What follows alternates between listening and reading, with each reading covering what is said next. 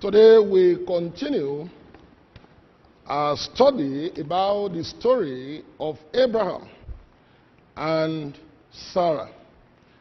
And I must tell you that today the story is very interesting because if God did not avert what was about to happen in this passage, the promise of Isaac would have been aborted. The great promise that Abraham and Sarah waited for about 25 years will have been aborted. The theme we are going to examine today says Abraham's treachery and the king's faith. Here we see betrayal of trust. Here we see deception from the part of Abraham. And here we see also King Abimelech, who displayed a great innocence. He was completely innocent, and yet God warned him, and he yielded completely to the warning of God. Once again, Abraham's faith failed. And this was very serious, as the promise he had waited for was about to manifest. He practically jeopardized the old promise, if not for the mercy of God that saved and remedied the situation. And then, let's go into the reading for today. That is Genesis chapter 20. Genesis chapter 20.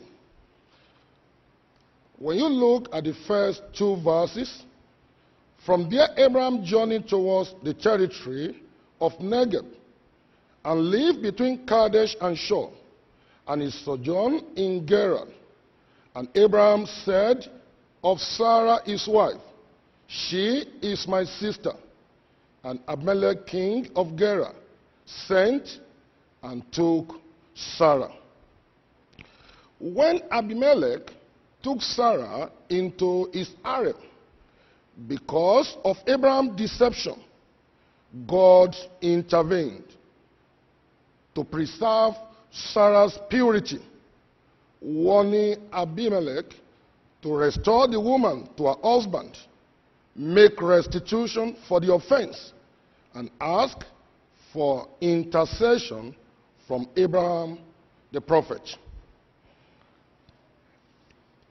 In this chapter, Abraham did not show the conjugal love that he ought to show to his wife. And then he was not also truthful and sincere to the king. When you look at the entire passage of Genesis chapter 20, it can be divided into 6 parts. The first part I name coward and deceiver, and that is verses 1 and 2. The second part is divine intervention, deception discovered, verses 3 to 8. The third part, Abraham on trial, verses 9 and 10. The fourth part, Abraham's defense, verses 11 to 13. The fifth part, restitution, verses 14 to 16. And the sixth part, the first miracle of bodily healing. And that we see in verses 17 and 18. Let's look at the points one after the other. Now we look at the first part, coward and deception, or deceiver rather. This is the second time Abraham lied in Genesis. Remember that in Genesis chapter 12, on his way to Egypt, he did say in that place that My wife, when you get to Egypt, because you are very beautiful, they may look at you and say, who is your husband? If you say I'm your husband, they will kill me. And because of that, please, when you are asked, tell them, you are my sister. Well, I'm still going to explain one or two things to you about that. Even though Abraham was not completely telling lies in that area because they were related, but then in this context, was not just ordinary sister, but his wife. Kidna observes that, and I quote now, on the brink of Isaac's bad story, here is the very promise put to jeopardy, traded away for personal safety. Abraham traded away that great promise that he waited for about 25 years for his personal safety. What lessons can we learn here? The foolish acts of God's people may jeopardize God's program. When you act as a child of God foolishly, you can truncate the plan of God for your life. This is not the devil. It is you that you are involved. It was not the devil pushing Abraham to tell lies in Genesis chapter 12 and now in Genesis chapter 20. As Christians, we must remember that God has not given us the spirit of timidity, but of sound mind. We must therefore live our lives in absolute transparency as children of light. Children of light. You know, if light shines in darkness, darkness vanishes. And so as children of light, anywhere we are, we must also live in absolute transparency. We must remember that when we commit ourselves to God and declare the truth of God's word, it stands by us to protect and to defend us. Abraham failed to realize this, and he wanted to negate the promise of 25 years. Even in the face of death, we must be truthful. He did not want to die, and that was why he said that. In the face of death, as Christians, we must be truthful. And that is why in Numbers chapter 23 and verse 10, I so much love that verse and that passage. Numbers chapter 23 and verse 10. It says, let me die the death of the righteous, and may my final end be like theirs. He was afraid of death. He should have called upon the name of the Lord. In the appointed psalm for today, Psalm 50 and verse 15, even when we are in a very terrible situation and we are afraid, the Bible says, call on me in the day of trouble. I will deliver you, and you will honor me. Then I move to point 2, divine intervention, deception discovered. Divine intervention, deception discovered. King Abimelech took Sarah and was set to possibly make her a wife or sleep with her that night. I'm sure that Abraham did not consider the danger involved. Now the king took over his wife. And possibly, who knows, whether the king would have slept with his wife that night. Then what would have happened? Will Isaac have come through another man? Then it means that the old promise of God, go out of your father's house, I will make you a great nation, you shall be great, everything will have just ended that way. Which means that adultery was inevitable here. Though the king was innocent, and I continue to emphasize that, the bed was about to be defiled. And I'm sure Abraham did not think about all this before he lied that Sarah was his sister. God needed to intervene. God needed to speak to King Abimelech. God needed to preserve that great promise that he made with Abraham and his wife. Remember that in Genesis chapter 12, as I told you, God delivered Abraham from the people of Egypt with great plagues. God spoke to Abimelech and warned him in a dream. In verse 3 of that Genesis chapter 20, God said to Abimelech in a dream by night, and said to him, Behold, thou but a dead man, for the woman which thou hast taken, for she is a man's wife. Look at the way God approached Abimelech. God said, you are already a dead man, because the woman that is with you is another man's wife. I love the response of Abimelech. Abimelech said, are you also going to kill an innocent man? This man did not tell me that Sarah was his wife. The deception of Abraham was uncovered. The same way deception of Ananias and Sapphira was discovered in Acts of the Apostles chapter 5, verses 1 to 11. God prevented him from committing adultery, not to defile another man's wife. You remember that in the law of God, in Exodus chapter 20 and verse 14, the Lord says, thou shalt not commit adultery. Adultery is a very terrible sin against God and humanity. As Christians, we must continue to learn from the ugly experience of Sarah and Abraham here, as they almost truncated the wonderful promise of God for their lives. Elimelech displayed his sincere innocence. He was truly innocent. He did not know it was another man's wife. But then the question is, must he grab anything that he sees on a lighter mood? Why did he have to take over Sarah?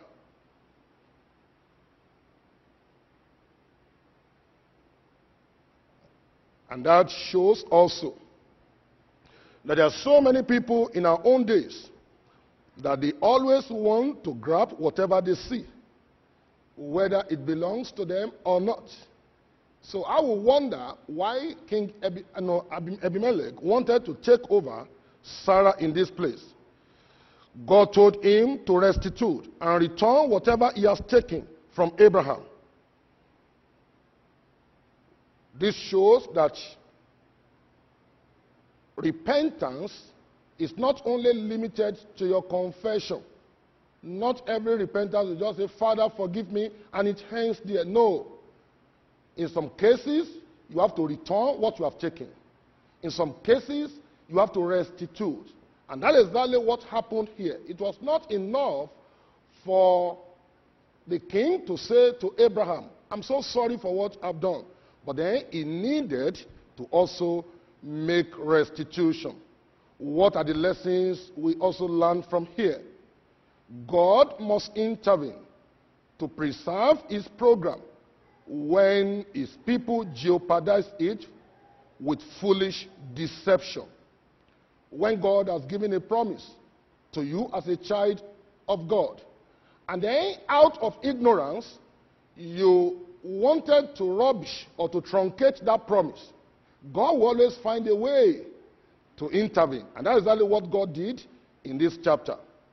Those who are innocent may protest their integrity. When you are innocent, just as this king did in this place, he protested his integrity. And he said to God, will you also destroy an innocent man? I was never told. That is part of the lessons that we also need to learn from here. God instructs people how to preserve their integrity. That's another lesson.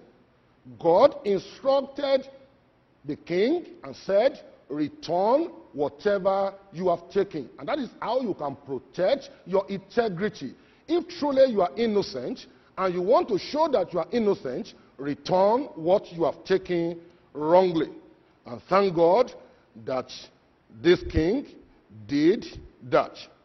Number 3, Abraham's on trial. And that we see in verses 9 and 10 of that Genesis chapter 20. Abimelech summoned Abraham and demanded explanation about what he did. I guess Abraham would have wondered what Abimelech wanted to ask from him. Likewise, we must remember that we are accountable to God as Christians. We shall give account of everything we do in the body. And that we read about in Romans chapter 14 and verse 10, which is one of our scriptures readings today. In Romans chapter 14 and verse 10. And also in 2 Corinthians chapter 5 and verse 10.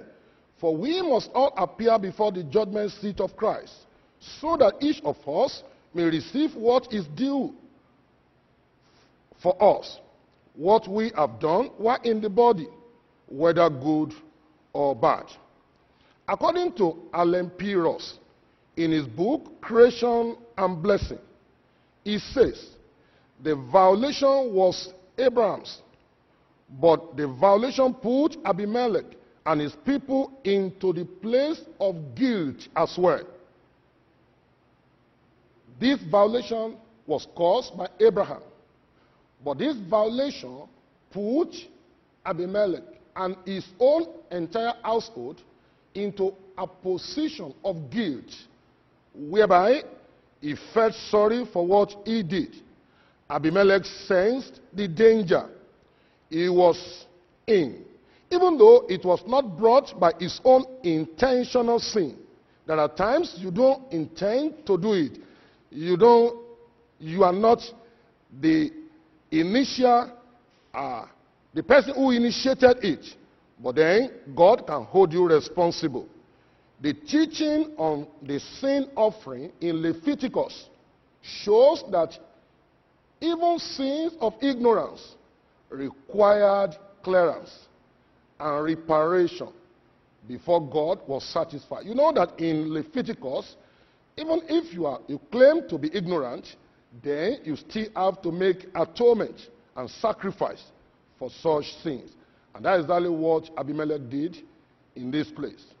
And that's why we say, even in the law court, that ignorance is not an excuse before the law. I wasn't aware. That is not enough excuse. Number 4, Abraham's defense, verses 11 to 13. Abraham's defense. Abraham made a good defense of his action. He thought the fear of God was not in the land. He thought they would kill him. Truly, as I said to you before, Sarah was his sister.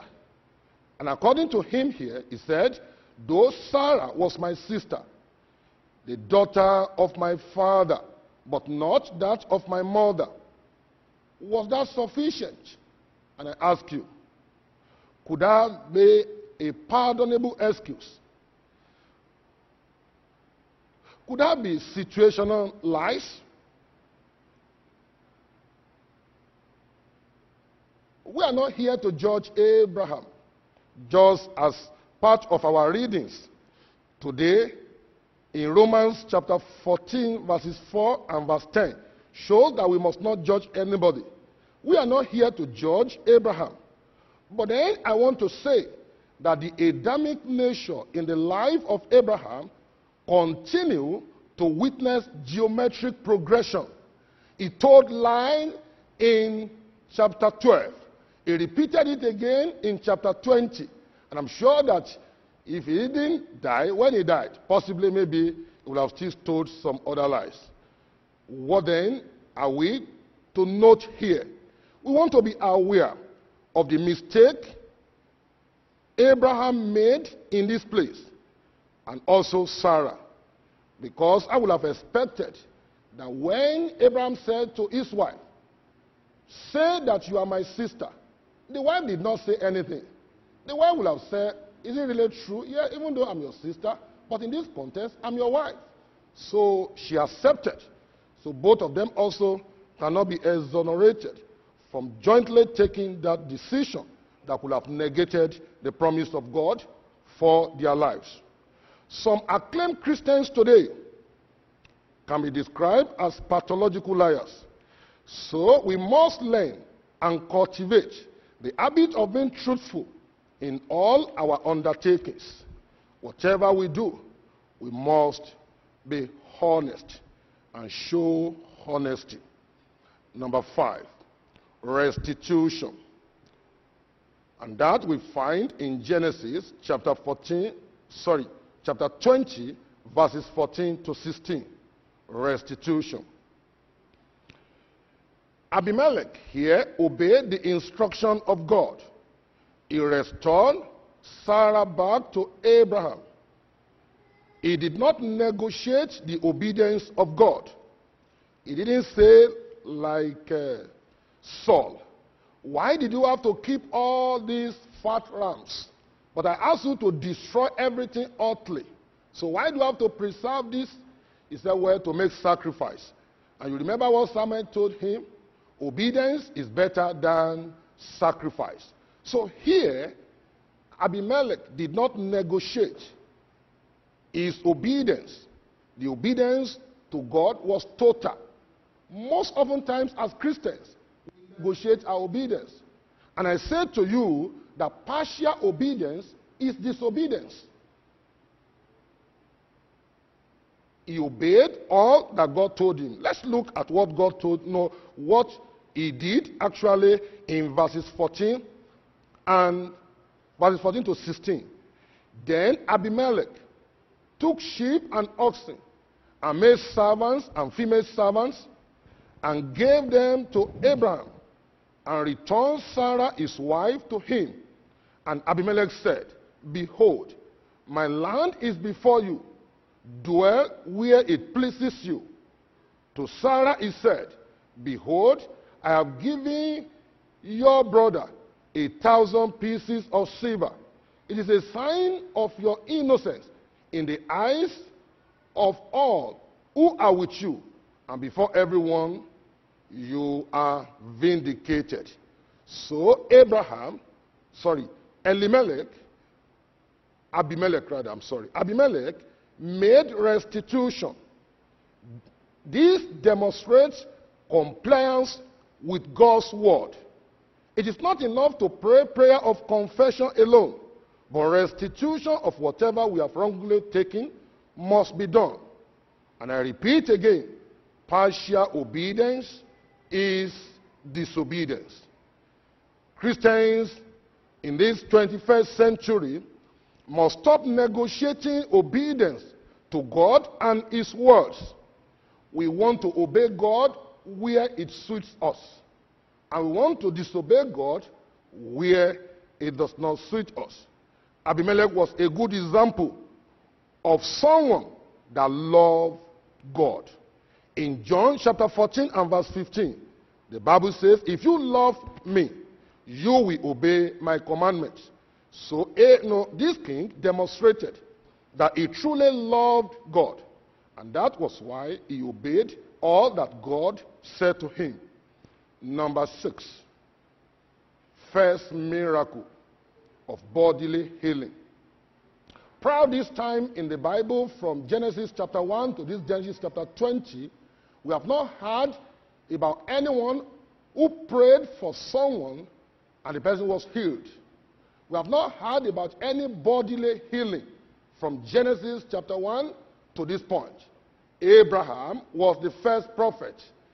According to how God described him, he said, Abraham, the prophet, will pray for you. You will be healed, and then all the female that the womb had been closed will also be opened. So Abraham prayed for Abimelech. He and his household were healed, and the womb of all the female were opened. Miracle happened. Yielding to God's word brings great miracles. When you yield to God's word, miracle starts already in your life. But when you live at variance with the word of God in disobedience, no miracle. Let me tell you one of the reasons why it appears that God is not performing miracles today all over the world is because of partial obedience. When there is total obedience to the word of God, miracle happens. And in this passage we can see that the miracle happened. Bodily healing, open of the closed womb, among others, can still happen. How many people, and I want to ask you today, how many people still believe that miracles happen in our generation, or miracles can happen in our generation? How many people still believe? You believe? Aha. I believe. I have witnessed it. And I can share one or two with you before I round up this sermon. I was in a clinic in the year 2019, Cleveland Clinic. And I was moving from one room to another as someone who's a chaplain. And I got to a room and I met a patient. And the patient said, I have not slept for the past 2 weeks. I said, wow. Did you tell your doctor? Say, yes, I told my doctor. Did they give you any medication? Say, yes, they gave me medication. Oh, are you using the medication? Yes. So, okay, that's fine. What do you want me to do? Oh, he said, pray for me. Oh, that's fine. You know, America is not like Africa. One of the things that I have learned here is that you must be able to, before you pray for anybody here, you need to ask, can I pray for you? Can I pray with you? But in Africa, you don't say, let us pray. When you say, let us pray, everybody takes position. So when she said, please pray for me, oh, I said, that's awesome. And I began to pray. As I said, Father, in the name of Jesus, this woman fell asleep. She was snoring. I had to run out immediately because that was a miracle. Somebody who had not slept for 2 weeks. She had taken medication. She has taken everything, but nothing happened. So why am I emphasizing this? Is the fact that when this king, Abimelech, yielded and obeyed God, and then Abraham prayed for him, miracle happened. Because at that point, God had closed the womb of everyone, all the female in that family, which means that forever, possibly, they will not conceive. But after that prayer, something happened. And I also want to assure you today that because you are in this service and you are listening to the word of God and you are willing to obey the word of God, miracle is going to happen in your life.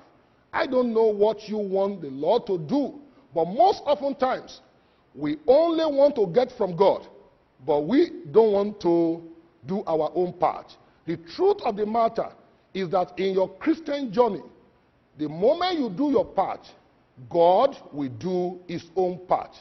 And God will not forsake you. And I do not know as many people who are here today, and you are going through one situation or another. I can again encourage you that God is with you as long as you continue to obey his word. Why don't we bow our heads and pray together? I'd like you to just talk to God and ask him to give you the grace to completely obey his instruction. Tell him, help me, O Lord, to obey your word. Help me to be truthful.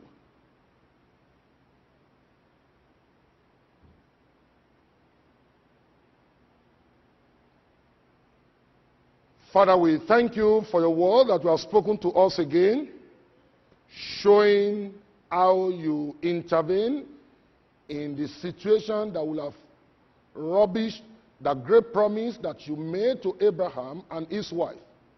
Lord, we want to thank you for the lessons you have enabled us to learn, so that we also will not fall into this same error and into this same mistake.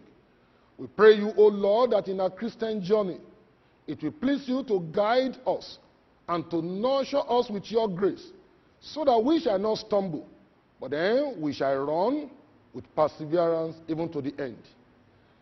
All this and many others we ask through Jesus Christ our Lord. Amen.